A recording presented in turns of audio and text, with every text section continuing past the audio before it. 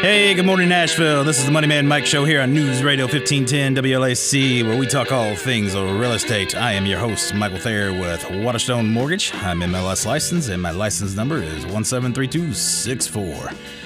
Joining me in the studio today, we have Mr. Chris Corbeau, the title guru from Midtown Title. How are you doing, sir? Man, it feels like forever since I've been here with you guys, so I'm so glad to be back hanging out with the Money Man Mike crew. You've been all globe-trotting on us, man. A little bit. Word traveler. Word traveler, too. Working, too, as well. So, taking care of business. Hey, duty calls, and you got to make sure you're there to be there for folks. Absolutely, but dude. You guys have been holding the fort down, I hear, so been doing a great job. Absolutely. Andra's been keeping us all in check over here. Miss Andra Brewer from Benchmark. Ho, ho, ho. Big I do dog try. house. I do try. Keeping us. That's right. We're talking about all this football stuff coming up because it's almost that time. I know. We just went straight from hockey to Yes. football. Yes. It's like weird. We talked about that a couple weeks ago. It's like, dang, we're still playing hockey. It's June.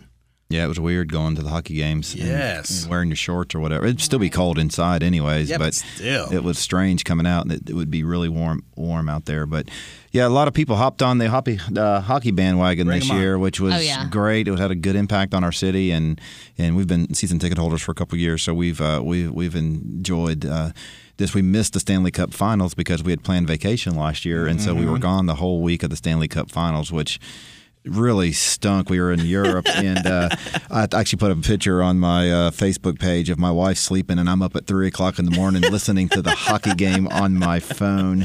And y'all were representing. I saw a yes, picture where the yes. whole family had it. We their did gear get the whole on. family, and you'd be surprised how many people come over and talk to us. And y'all from Nashville? You're from Nashville?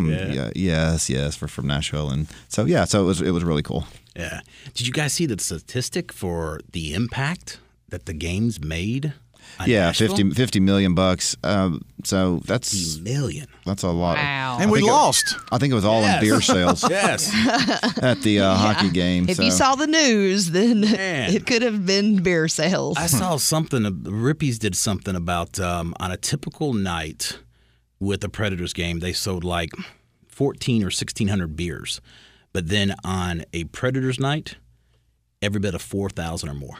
Whoa. Just imagine, and yet just beer. Yeah, it was definitely something cool. I hope we get back to the finals sooner rather than Me too. later. And it was great for our city, and everybody's talking about it everywhere. And so it's cool. I'm gonna be sad when the expansion draft happens and a couple of the players leave. But Me too. Yeah, but new day next season, and we'll be here before we know it. absolutely. Time for some Titans football, though. Yes, thank you, Preds, for an outstanding year, and looking forward to next year. But yeah, bring on some football, and can't talk about your War Eagles. Boo the Auburn boys. Whatever. Bull. Get her all fired up this morning. Hey, if you guys missed last week's show, man, you missed an outstanding show, but you can check it out on our website out at moneymanmike.net. Again, that's moneymanmike.net, or on Facebook at Moneyman Mike Radio. We record everything, video, high def, put it out there. You have behind-the-scene bloopers, some funny outtakes and everything else. And it was a great show, man. We talked about why rates are going to go up and when they're going to go up. We don't know exactly how much they're going to go up because, to be honest, if we had a crystal ball, I could tell you exactly what they're going to go up by, we wouldn't be sitting here talking to you today on the radio. Then we talked about working with a real estate professional, a local real estate professional, and why that's such an important thing. And then we got into our new segment that we get into with the industry lingo. And we're going to talk about that some more this week and pick up where we left off. But before we get into all that, I want to go over a few things from last week because David Lukey from Capital Homes randomly asked just a question. And I want to get Chris's take on this before we dive into it. If you had the choice between a 30-year and a 15-year, and let's just say the rate difference is a half a point, would you take a 30-year and pay it like a 15, or would you take the 15-year and lock yourself into a 15-year payment? Take the 15-year. You would take a 15. Yeah, because most people aren't disciplined. House divided. Yeah. Most people aren't disciplined enough to make that. They're going to make just what they have to make, the payment-wise, regardless. Not me. I mean, I think I'd be disciplined enough to do it, but the average person, I don't think, is disciplined enough to make that payment. That's a good point, though. He kind of put a spin on it because he said if it was him, he would be disciplined enough to make that extra payment. Right. Which I'm the same way because when, the money's good, the money's good. And I'm like just spending it, paying stuff down, knocking out any debt. But I think most people live on the budget, okay? Most people, just like a car payment, I don't even know if most people know how much they paid for their car. They know how much their payment is on their car, okay? So they're looking at a payment that fits into their budget, and they know every month they have to pay $1,500 a month or whatever that is to do that. And so I just don't think most people are disciplined enough to do that. They're just going to pay what they have to pay because that's what they can afford to pay. Especially in this market, you're having to buy maybe so much more than you're used to having to buy or other places around, and so you've already kind of stretched that budget to try to get into a property already. So the fact that you would, personally for me, if me and my wife talk about this all the time, we're trying to get our house paid off. We went on a 15-year loan several years ago, and we're trying to get it paid off. But if things in our market turn bad and I can't afford it, I can always refinance out of that house. Refinance out and go to a longer term and lower the payment. But we know as long as we have to make that payment, we're going to have to make it and continue to pay the loan down. See, I like the safety net of the 30 myself. That way I can get the 30, pay it as a 15 or even sooner than that. And then if, times get tough, your income changes, then you're still good. You don't but let me ask you That's this, how Jimmy. I feel too. Do you consistently pay that 15-year note though, or do you just whenever you can, do you pay Well, it? no, I'm gonna agree with what you said. I think most people wouldn't. I'm a saver by nature. And if I had a 15-year note, I'd still pay it off sooner than that. That's just how I am. I don't like paying interest. See, what you guys are discussing is why I wanted to bring this back up, because the one thing that you said, Chris, that you said two important things, and that's the first is something I touched on last week, is there's no real broad brush answer that you can apply that's applicable to everybody, because everyone's situation is different. Yeah, and everybody saves and spends their money differently. Exactly. So to just say, hey, how would I answer that question? And I responded to David that way. It's a per client opinion that I give and advice that I give. And then the other is what happens if you lose your job? Or what happens if you can't make that 15-year payment? And when we get back from the break, I'm going to talk about that and what obstacles does that create for refinancing to increase that payment to a 20 or back to a 30-year in case you can't make that 15-year payments. But we got to jump out to this break, and when we get back, we're going to pick this up. But you've been listening to the Money Man Mike Show here with Chris Corveau and Andrew Brewer, and I am your host, Michael Thayer, and we'll be right back.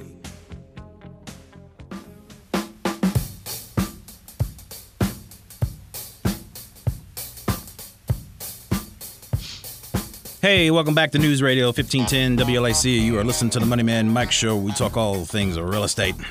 Before the break, we were talking about, would you prefer a 30-year or a 15-year? If the rate difference was a half a point difference, and what would you take? And why would you take it? And Chris Corveau made a comment of, if something just, let's say you lost your job or something became difficult financially and you couldn't make that 15-year payment, you would just refinance to a 30-year.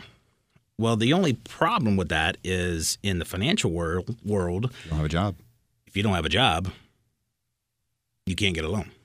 Yeah, and you don't want to go late, because if you're late on your house payment, that's another problem. So my best friend last year bought a new house, got married and bought a new house, and he consulted me about renting his house because the rental market's very good in Nashville. And I said, I think that's very good. Go ahead and rent a house.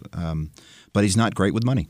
And so I said, the only way I would tell you to do that is to set minimum 3 payments aside. Go put it in an account. Yep. And lock it away and never do anything with it again. And if you can set 3 payments aside before you're ready to buy your house and to rent yours, then you do that, because there's going to be a downtime when it's not generating revenue or something happens. Yep. You got to be able to make that payment. So I would tell anybody is, if you're going to buy a house or whatever, set 3 payments aside somewhere you can't ever touch it. And then if you can't get a job within 90 days, you might need to consider selling the house at that point in time. And going from there. But that was my advice to him, for better or for worse, is just set it aside. You have to save. You can't buy it. You should not be, my opinion is, you should not buy a house if you absolutely have zero savings set aside for the rainy day portion of that. A lot of people live paycheck to paycheck. I get that. Yeah. But it's just a little bit of preparation would take so much pressure off of you to do that. Yeah. I mean, that's outstanding advice, and there's really no right or wrong answer because everybody's situation is different, and my advice to every client is unique and different based on their situation. And I look at people, and based on their saving habits, I can figure out if they're disciplined enough, like you were talking about, to make that 15-year or to set aside the money and do it themselves. Well, you see people's credit, or you see how people pay you see people's payment history. So what do statistics tell you when you're looking at that information? We don't necessarily look at statistics, but we take into the account of what else do they have going out. Do they have private tuition that they're paying that's outside of that reports to the credit report? Because there's all sorts of things that they're paying for, people pay for, that doesn't necessarily show up on credit. So we talk to them about their situation and really just kind of get a good feel for what's going on. And I ran some numbers based on just this conversation that came up, and then I received some text after last week's show and a couple emails with people that basically had differences of opinions on this. Some people said, hey, I have a different opinion about what you guys are talking about from a 30 versus a 15. I'd rather do the 15. I'm like, okay, I get that. I understand why. And then other people were like, no, I agree with taking a 30. I'd rather do a 30. And then another thing I got thinking about was, when we refinance people, I don't ever want to reset them in if they started in a 30, I never put them back in a 30. Unless they absolutely are adamant about going back to a 30 to increase their cash flow. I never want to reset that clock. So if they started out in a 30 and they've been paying on that mortgage for, let's say, 27 and a half. If they've been paying on that mortgage for 7.5 years, I'm looking at either a 25 or a 20-year term mortgage. I'm going to push them more towards a 20 because that makes more sense because we're going to be cutting off 2.5 years of time that they're paying on their mortgage. If they're not comfortable with that 20-year payment, then we'll go with a 25. But very, very rarely will I ever go back to a 30-year because I just don't like resetting that clock with them. But with that being said, I went back and reran some numbers for a 30 versus a 15-year comparison, and we'll put all these up on the website. But just an average, let's just say a $150,000 house. I used a 4.5% rate for a 30-year. And 3.75 for a 15-year. And the interest savings or the interest difference between those two payments, assuming you don't pay a penny more at all, you pay exactly what you're supposed to pay for the full term, it's going to cost you $75,000 more in interest. I'm just going to interject right there. All right. Because I don't think most people give two flips about that because they don't think they're going to be in that house 15 or 30 years. All right, but my answer to that is when you look at the amortization chart and understanding when you're paying your mortgage, you pay the most amount of interest during on the front end. Exactly. I do realize that, but I don't know. You see more, Andra and Mike, you see, I'm at the end, so y'all have more discussion with the people than I do, but I'm just under the impression if people see that they're going to save $75,000 over the life of this loan, they're going to pay the house off. Most of them are going to say, well, I'm only going to be in this house 3 years anyways. We're going to have a family, or we're going to move up, or we're going to do this, or we're going to do that. So they're more payment conscious or whatever at that point in time. But I may be completely off base there by saying that. But I don't think most people think they're going to pay their house off. They're going to live in it for 15 or 30 years. Depends on the people. Most people do plan on moving before, and some people buy their forever home. This is their second or third purchase. Yep. They're looking for the long term, and then that would be more of a factor, I think. Would you say that somebody who's looking for the forever home is looking more for the shorter term of rate since they know what they're trying to get at and what they're trying to do? I mean, that may be a loaded question. I get that. I have a conversation that I'm doing right now with another client that we're talking between a 7-year and a 10-year arm because they know they will not own the house more than 10 years. They know that for a fact. So at that point, we're looking at the advantages of doing an ARM, which gives them the fixed payment. We're going to give them an ARM. An adjustable rate mortgage. Oh, gotcha. Chris gave me the look across the table like an arm. What are you talking about? And a leg. An egg. I was going, man, what kind of place is this? Holy cow. I was like, he doesn't know what an arm is? He caught me at first. I got you. So you have a client who's looking at doing a loan that would be fixed for a certain time period and then would adjust after that because they don't feel they're going to be in it longer than X number of years to do that. And the trade-off is they're going to receive a lower rate than they would with a 30-year fixed. Right. So, and I know you do your best to counsel people when they're doing that, but I just, looking at it I'm thinking somebody's going, in 30 years, I'm going to save $75,000. Most people don't think beyond 2 to 3 years. That's just my opinion. I don't think they don't look beyond that point. Obviously they don't. Look at how many people rent, and then you calculate how much they've spent renting houses. Okay, so how would you justify that to somebody then who's looking to buy a house and say, look, you could save $75,000 if you do this or that over 30 years or 15 years? I mean, how do you counsel somebody then to choose that? Ooh, I know. Okay, go ahead. Okay, make them an amortization chart post-house. So let's say you have a 30-year loan, they pay it off in 15. Show them what they can do with that house note for the next 15 years since they're not paying a mortgage with it. Bingo. And so you, Jimmy, as a consumer, that would make a difference to you to visualize that and see that? It wouldn't me, but like we established earlier, I'm a saver. So, and it's a case-by-case situation. Right. Every client's different, and it all depends on the questions that they're asking us and what their goal is for short-term and long-term. This isn't a conversation we have with every client by any means. Mm-hmm. It is driven based on what that specific client that we're talking to at that time is wanting to accomplish. And I think Chris, he touched on it earlier when he said a lot of people are just concerned with that monthly note. If they can make that payment, that's all they care about. Right. Yeah. And and I believe, and I just totally lost my train of thought on what you were saying there. to do, I know I hate that when that happens. Holy mackerel! I had such a good point to make too. So it's the first sign you're getting old. Yes, I know. Well, you kind of interjected in there. I don't know. Go on. I'll think of it in a second here. This conversation typically comes up when people ask, "Hey, what about going down to a 20 or a 25 or 15 or 10?" I know what I was going to say. There you go. I'm so sorry. I don't see very many adjustable rate mortgages at closing, which I'm actually really surprised because if you look at the numbers, most people stay in their house between 4 to 6 years, and so they set up on these 30-year terms. And statistics tell them they're probably not going to be in that for that time frame. So it just amazes me that more people actually don't. I'm not advocating for adjustable rate mortgages. I'm just saying I'm surprised more people don't do them because they don't typically keep their loans that long anyways to do that. So just and I think they have a bad rap from the crash, because a lot of people were in them because they didn't understand them because every Tom, Dick, and Harry could be a lender and a realtor and, it was just misinformation.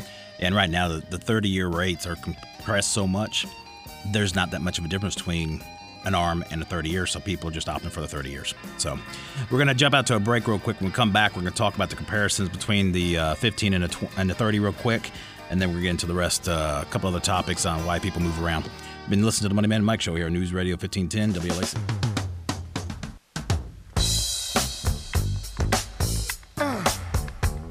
Hey, welcome back to News Radio 1510 WLAC. You're listening to the Money Man Mike Show, where we talk all things over real estate. If you missed any of the first half of the show, you can check it out on moneymanmike.net or out on Facebook at Moneyman Mike Radio. The difference between a 30 and a 15, man. Hang on. What do you mean? Wait. During the break, Jimmy pulled me to the side and said that he's got a special gift for the Money Man Mike here. And what? So before we get into that dialogue any further, I want Jimmy to come on in here and show us what he's got. Okay, your birthday is no time soon, right, Mike? Because if it is, I'll take credit for your birthday present. If not, it's just a present because you're a cool guy. All right, so a few weeks ago, Mike opened the show with something that was a little, I struck me as a little odd, and he said, "Hey, welcome to the Money Man Mike Show, Nash Vegas." Oh, hell. And I was like, "Really, Mike?" I was like, "That's just something tourists call this town." And then Andra chimed in, and she's like, "Yeah." And then David was like, "Yeah." And so we were like, we're trying to pile up against him, but nobody agreed with what he just said. You hear people calling Nashville, Nash Vegas, Nash everything. Yeah, the ones that are from here. That's like going awesome sauce or something like that. Yeah. So anyway, everybody listens to the show. I'm at Walmart over the weekend. Oh, yeah. All right. And I find this T-shirt that I have to give you. Now, I'm in another room, so you guys talk amongst yourselves. I'm going to grab it and head that way. I'll be here in a few seconds. I think you're going to have to wear that. Yeah. Oh, yes. We're going to have to get a picture of this post it on our Facebook and our website. This is going to be like something outside of the CMT Fest. Okay, where's the camera? Is this it? Right here. Yeah, we got the cameras going. Music City. Yep. Nash Vegas. Nash Yes, Vegas. yes. Now we should cut the collars and the sleeves off of it for him. Heck Now, yeah. there were, just so you know, they had a Nash Vegas like in what was it? Like the Vegas Neon. And I was like, that is so lame. And I was like, I at least want to get him the best looking tourist shirt I could find. So Yes, excellent job. I like you it. might I actually can see wear him this. rocking that while I like in it. Moses' I like yard. it. I like it. Yes, that's a great gift. Outstanding. I'd love Nash it. Vegas is like really overplayed, by the way. In case you didn't know, I'm going to hop on the bandwagon too. I just simply put it out there. But the green might I like that I shirt. like the green. The green might go good with you there. So Thank here, you. hold that up Yes, against sir. you. Hold that up against you so people can see that. Boom. Out of your face. Because if I There got you you the go. real lame one, I'm like, yeah, he won't even wear this one. Picking and grinning. Yeah. Yeah. Yeehaw. Give us some clapping, Jimmy, need over some there. booze. Yay. I should have brought up the hee-haw music. You know what? That's so funny. My son got introduced to Hee Haw. He's 16, and we watched Hee Haw reruns the other night for like hours, and he was like just dying laughing. So I got to reminisce my childhood a little bit. That show was so I corny. need to watch a hee haw. I hadn't seen one in Oh, years. yeah. It was so haven't corny seen you couldn't one in help but forever. like it. You talking about giving a stereotype. Yes. But you know what? I mean, there was a lot of. I mean, that show. It was very prominent. I mean, I grew up in Florida, and that's what we watched on Saturday night at Oh, my yeah. grandparents' was Hee Haw. So I My mean, grandparents too, and I met Grandpa Jones. I have his autograph. Wasn't he on Hee Haw? oh yes, that and Lawrence Welk. We would watch Hee Haw and Lawrence Welk. So Oh, we love you, Andrew. Wasn't he on Yeehaw? Yeah. we did have to Google one Goober Pile. I couldn't remember his name. Gomer. So no, it's it Goober. Goober? That's his brother, That's what I was George thinking, Lindsay. Gomer. Is who that was, and we had to look that up. And so that showed I was actually even watching it, so we had to look it up because I was like, I know who that was. So yeah, excellent, Jimmy. Thank you so much. I can't wait for Michael to wear that and get his gun, get his guns out. You know, his arm guns. Yeah, there you go. Yeah, flexing it hard. Okay, Excellent. back to 30 year, 15 years. We'll put these out on the website so you can check it out. But I mean, basically, it's peace of mind. And if you're disciplined enough, you can have the flexibility. But you can go from a. So you, as a mortgage expert, have no opinion. I base my opinion based on The individual? your profile and what I see that you have demonstrated over the last several years of. So if I'm Mr. Mortgage applicant and I'm going, I'm doing 15-year, man, I can do this. I got this worked out. But you're looking at my payment history and you're seeing some blips and bumps and stuff. What are you telling me? And depending on where your debt to income ratio is, probably no. If it's high, no. Okay, so you're telling me don't do it? Now, if you've got plenty of cash flow, you've got a bunch of residual money every month, do it. But if there's any chance, any risk, anything, you've got some upcoming expenditures, you're going to start putting kids in school, get college and other stuff coming up, why? Why lock yourself into it? Okay. Because, I mean, you could turn around and make the payment, and instead of paying the $75,000 in interest, you could turn around and pay the same loan like a 15 and only cost yourself $12,000 more in interest than you would if you paid it like a regular loan. So you can take the same loan, the higher rate, pay it like a 15, and you've only cost yourself an additional $12,000 in interest. Does that make sense? Yeah. But you have all that extra flexibility, and you choose when you make the payment, the extra payment, that is. Okay. Does it make sense? So you're counseling people? That's the way I would do it. And even if it's on like a higher size loan, $400,000, you're only talking about costing yourself $33,000 more over 16 years. That's $2,000 a month. I mean, that's basically insurance. Peace of mind. That's the way I look at it. You've got the peace of mind to make that extra payment, to add to that extra principal if you can that month. And if you can't, then you can't. But you're not locked into where you have to make that 15-year payment. If times got tough, if someone got sick, somebody lost their job, whatever might have happened, you're not locked into that. That's just the thought process I put somebody through when they're asking me, hey, what should I go down to a 15? Should I go down to a 20? And I just tell them, hey, look, you don't have to make a decision now, but just think about it. And if you're comfortable with it, then we'll do it. But if not, you've always got the flexibility. Take the slightly higher term, add extra money to it every month, and you've got the flexibility and you can do it when you want to do it. If you've got the discipline. If somebody hasn't displayed the the financial responsibility to save and do everything, I'm not locking them into a higher mortgage term. As far as like a 15-year or 20, I'm going to give them what they need. Gotcha. Makes sense? Yeah. So, but yeah, check it out on the website, moneymanmike.net. Look at the charts. And once you see the numbers, it's one of those things that it's easy. If you can read a bank statement, you can read these charts, and it'll make a whole lot of sense, and it'll definitely give you a different perspective on looking at it versus saying, oh, yeah, I want to do the lower rate and the higher payment, and you'll definitely see a different way of looking at it. So industry lingo. Last week we were cut off with time between appraisal and home inspection. This week you get an arm. This week you do get an arm. Yes. Next week it'll be a toe. Who knows what it'll be the week after. But an appraisal versus a home inspection, people always ask, what's the difference? You know, why am I paying for both? Well, the home inspection is where somebody's going in and they're actually looking at, you know, all the little knickknacks within the house. Yeah, the mechanics. I love when people say that they buy a new house and they don't need a home inspection. That's crazy. They have a warranty with the house. That's when people say that, and I'm like, wow. First of all, do you know how many? Well, I have just seen in the past where builders have just refused to fix anything, no matter what, after closing. Oh yeah, so that's an argument in itself. Well, or they're too busy to come back by and give you the runaround for a year. But I assume they think the builder's nailing every nail into that house and putting every piece of plumbing or piece of wood in there. You know, the builder has subcontractors that are doing all that work, and they're typically just overseeing the work. Exactly, is what they're doing. So, you know, who's watching what these subcontractors are doing itself? So, the appraisal is just going to tell you what the house is worth. It's not going to tell you if the house is built good. That's what the home inspection would be for. So I would always have a home inspection done. Always have a home inspection. Absolutely. And I'm sure Andra tells her clients that every single time. I do, absolutely. Have one done to do that, because even though it's a brand new house, don't mean there could be some serious issues that are going on with that, whether there be mold or whether there be just some bad construction or something that wasn't done correctly.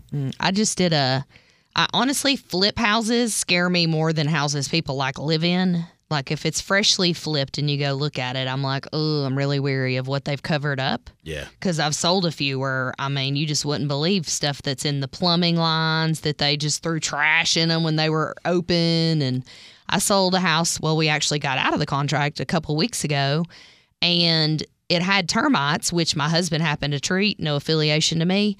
But, and I happened to be the one to sell it. But we went under there, and they had done so much damage that when they went to the termites had. Yeah. And when they went to restructure the floor, they totally changed it from a truss system to a different kind of flooring system. And I mean, if you were just standing in there talking and moved, you could hear the floor like pop.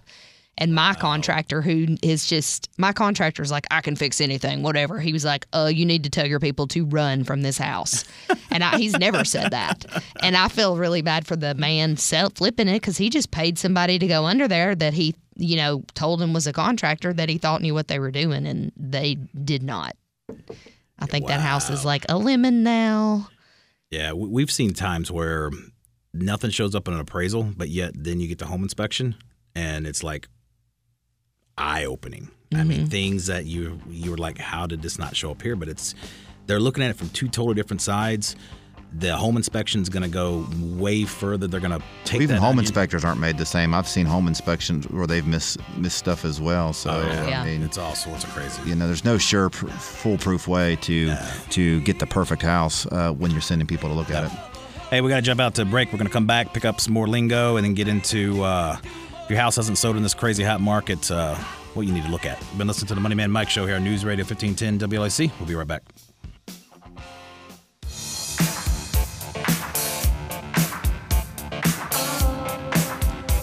Hey, welcome back to News Radio 1510 WLAC. You're listening to the Money Man Mike Show. We talk all things real estate. Picking up where we left off with the industry lingo. What's the difference between good faith deposit versus earnest money? A good faith deposit. That's probably something that's going to the lender to hold your rate. Exactly. Well, is what that is, or hold some sort of loan or something. Prepayment of the appraisal basically is what it equates to. Yeah. But it's two totally different things. Well, earnest money's not. It's not even called earnest money deposit anymore, it's Mr. Trust money. Trust money. that actually takes me into the next one with trust money versus escrow versus settlement. It's like everything just, you get these different spin-offs of closing, but yet it's...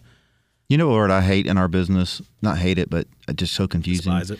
Despise it. It's, I mean, just the word insurance, period, because there's so many different types of insurance that you get: mortgage insurance, homeowners insurance.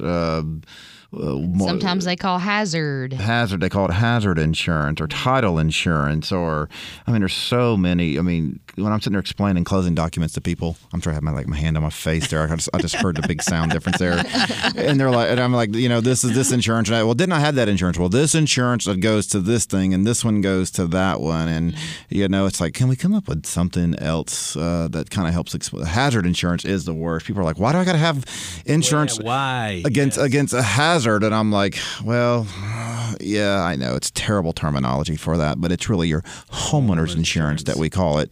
Do y'all know why they call it hazard insurance? I'm asking, so no, tell. No, I don't know. It's not rhetorical. Well, you should know. You're the title guy. Well, I mean, I know what it is, but I don't know. I mean, it protects you against a hazard in your house is really what it's for. Like when you read your mortgage or your deed of trust, it talks about, like you can't store gasoline in the garage. You can't. No meth labs. You can't no meth labs and all this stuff because it's considered a hazard to the property. Am I total redneck when you say hazard and I should think of like the skull and crossbones, but I literally think of Dukes of Hazzard every time. Well, this means I think of the general like soaring through the air. I was about to Exactly. say, Jim, Every you have to come up time with they something. say hazard insurance, I think of that TV show. they probably don't have hazard insurance on that car. They probably can't get it after all the wrecks Right. and speeding tickets they've had. But so, yeah, I got a really funny story about that too. My dad, when I first moved to Nashville, my dad came up and him and my brother, they saw a General Lee go by and they were like, "Oh my gosh, a General Lee!" And they were following it. They wanted to get pictures of the General Lee, and they went out to Opryland Hotel and they turned the corner. And it was a General Lee convention, and there was like thousands of them in the parking lot, and they were like, "Okay, kind of lost its luster now."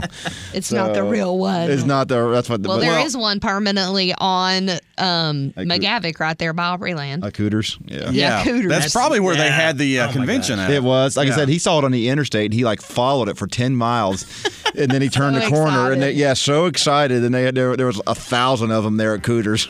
That's like Cooters. Elvis, and then there's like Elvis impersonators. There we go. And then they're like everywhere. Yeah. Yeah, Yes. Great. I show love here. some Waylon too. Dude, I remember as a kid watching this thing over and over and over. Yes, they are multi-generational I haven't. family housing there going on in the Dukes of Hazzard. They had Grandpa, Uncle Jesse. They had the cousin Daisy there and all that. So yeah, multi-generational housing. So it's not a new concept. It's Oh yeah. it's been around for quite some time there to do that. What other lingo we got there we're talking about? Well, you kind of hit on it right there. I don't want to get into too many because we can get way off into weeds with that. But the escrow and the settlement versus the trust, I mean, it's all basically closing is really what it all boils down to. We skipped over earnest money. Earnest money is basically your trust money, which is basically your Good faith effort. Good faith effort, your down payment on your contract. Your good faith deposit that goes to your lender is basically prepayment of your appraisal. But then the good faith deposit that's credited towards you at closing, just like your earnest money is credited towards you at closing. So the only thing that doesn't get credited to you at closing is your home inspection money. That's money you pay for your home inspector that goes to the home inspector. It does not get credited to you at closing. But the earnest money, the good faith deposit for the appraisal does, and then obviously all that goes to settlement with Chris, the title company, whether you want to call it escrow, settlement, trust, whatever. Every state seems to call it something different, but it's all basically the same thing. I do have on my website, eastnashvilleagent.com, under the buyers tab, there is a link to steps to buying a home where I've sat down and just written out everything that comes to buying a house, all the steps involved, when you need money, what that money's for, everything it does to just kind of put it in layman's terms. Is that just for houses in East Nashville? That's the steps? No, that's just my website, eastnashvilleagent.com. What? And I reiterate that because when I meet with buyers and they're like, well, I want to buy a house, but I don't know what I'm doing. I mean, I get that literally. That's the common question. So I'm like, okay. So I start telling them the steps. And then I'm like, okay, you look overwhelmed, but I promise as we go, I will reiterate and refresh your memory on everything I'm telling you. Yeah. It's like drinking from a fire hose. People, they got so much information coming in between what the lender's telling them, what you're telling them, what we're telling them, what their friends are telling them, their families telling them, and they just get on such information overload to do that. Now, Andra's clients are always really good and happy. They were in there the other day. I think they talked way more than we actually closed in there, which is a good thing, okay? Because they had such a good rapport, they were able just to get through that. That's the way I love a closing to be, because that means that the whole thing's been very, very smooth along the way. Yeah. To do that. But it is important to be around people like that know how to do this, and because there is a lot that could go wrong, the lingo and stuff like that. Maybe it's something on the contract that they just don't know that's missed. It could cost somebody thousands of dollars. Yeah, I mean, it doesn't take much, man. There's so many things. I mean, literally, it's details after details after details, and it doesn't take much to miss one. I mean, that's the unfortunate part of this business. What was the consensus last week? Rates going up again? Rates will go up. It's just a matter of how much, because the bonds, even the feds have come out at the end of their last meeting. In their minutes, they basically said that they're going to change their stance on reinvesting, and they're going to start selling. So they're going to change the supply and demand out on Wall Street. So they're going to start to flood the market. Well, they won't flood the market, but they're going to start tapering that, which is ultimately going to put a supply of bonds on the market, which is going to push the rates up that we see. Which sounds like a bunch of gibberish, which to the layman's it is, but I could show you one quick screenshot, and I'll post it out on the website for you guys. You see this bond chart, it makes total sense. It breaks it down quick, easy. It's very easy to understand, but yet just to try to hear it, it's complicated. So, like, I got a news alert on my phone, which I just need to turn those things off, because some of them are just... They get it all backwards and screwed. Well, and some of them are stupid, but, when people see these... I get an alert that says feds decide to move rates 1.5 or whatever. Yeah. And people automatically assume that means home rates go up 1.5 exactly. Yep. Not short-term interest rates, would affect your credit cards. And Yeah. I mean, they specifically say short-term rates. Mortgages are not short-term rates. But everyone just assumes. Well, it's a headline grabber, and people people gravitate towards that because they hear that and they automatically assume that's what that is. So I would also like to point out that my news app alerted me. I may have already said this, but at like 4 a.m. when Justin Bieber got a DUI, my phone woke me up to tell me that with a news alert. And I was like, really, dude? I don't want to know that. That is not breaking news to me. I don't care. To somebody it is. That's just as important as an Amber Alert, right? Do you have a news app that alerts people when the house goes on the market? Yeah, absolutely. Yeah, so they can get a 4 o'clock in the morning wake up call that the house went on the market. Mine go out at midnight, and I've had. Do they go out at midnight? Yeah, at midnight. All the ones from that day will send to the buyers, and some of them were like, "I'd get up out of bed at midnight to look and see what listed," and I was like, "Well, I can set that to come at a different time. That's just what it automatically defaults to." And then I had people say it woke them up, but. My 16-year-old said he wants to take over my business eventually. And I'm like, okay, well, get out of law school and then we'll talk about it. And he said, well, Dad, he goes, one thing I would change in your business is he goes, why don't you stay open 24/7? Because people work at nights. They should be able to close at nights. And I said, okay, well, why don't you come work the night shift at the office and then we'll be okay. And he says, well, when I get out of law school, maybe I will do that and see if I can get a hold of that market out there. And I went, well, the banks are closed. I had to get my last word in there. He goes, well, they just have to be prepared to get their money ahead of time. And so I guess when he gets out, eventually ever gets out of school, he's going to start a 24-hour closing service there. But he's forward thinking on that, and that's always the way our business is trying to find ways that you accommodate your clients, and because there's a lot of people who do work night shift jobs to do that. So if they're showing house and getting alerts at midnight, maybe they can come by and close at midnight. I'm not going to start showing houses at midnight. So no, I don't know how well that'll go. I'm not going to accommodate the third shift workers. Sorry. I think your son needs to work on getting the banks to stay open past 3:30 during the week first. Well, if you show houses where I live at midnight, you might get shot. So, I live out in the country, so it'd be a little crazy there. So I can see a lot of hurdles with that. Yeah, it would be. But you know what? I mean, the businesses are always made on people who are forward thinking like that, and so I was actually impressed that he was thinking about that and had a thought about it. I don't really want to act on it, but there's obviously a need out there for that, to do that. And just like they have these apps now that alert people at different hours of the day, it's just what the public needs and what else we got covered today. Andrea, if your house is not sold in 2 weeks or less in this market, what's wrong? It's overpriced. Bingo. We're going to post that on the website because Jimmy's about to tell us we got to get out of here. A post that came. What do you think the average house sits on the market now, Andrew? Oh, if it's priced normal and ready to go, 2 days, 1 day, Maybe 5. maybe 5 days. It depends on where and the inventory. Yeah. So Yeah, I'm just most kinda of them generalizing. priced well. Yeah, most of them priced well. Usually take 2 or 3 days. I mean, now that being said, there are some that don't make it hours, don't make it a whole day. If it's in a really hot neighborhood where inventory is low, it's probably going to sell in like 2 days. Yeah. From NAR, the National Association of Realtors, if you price it at the market value, 60% of the prospective buyers or potential buyers will see it. If you price it 10% below market value, 75% will see it. 15% below market value, 90%. And then you go the exact opposite, you'll get down to where only 10% of your prospective buyers will actually see your property because of the way you've overpriced it. So pricing is huge. Don't get too greedy, otherwise your property will sit. Hey, we got to go. Catch us next week. We're going to talk about a couple more things, return on your investment, things you can do in your house to improve your rate of return and to help your house sell even quicker. Get to see Money Man Mike in that Las Vegas shirt. Whoop, whoop. Yep. We're out of here.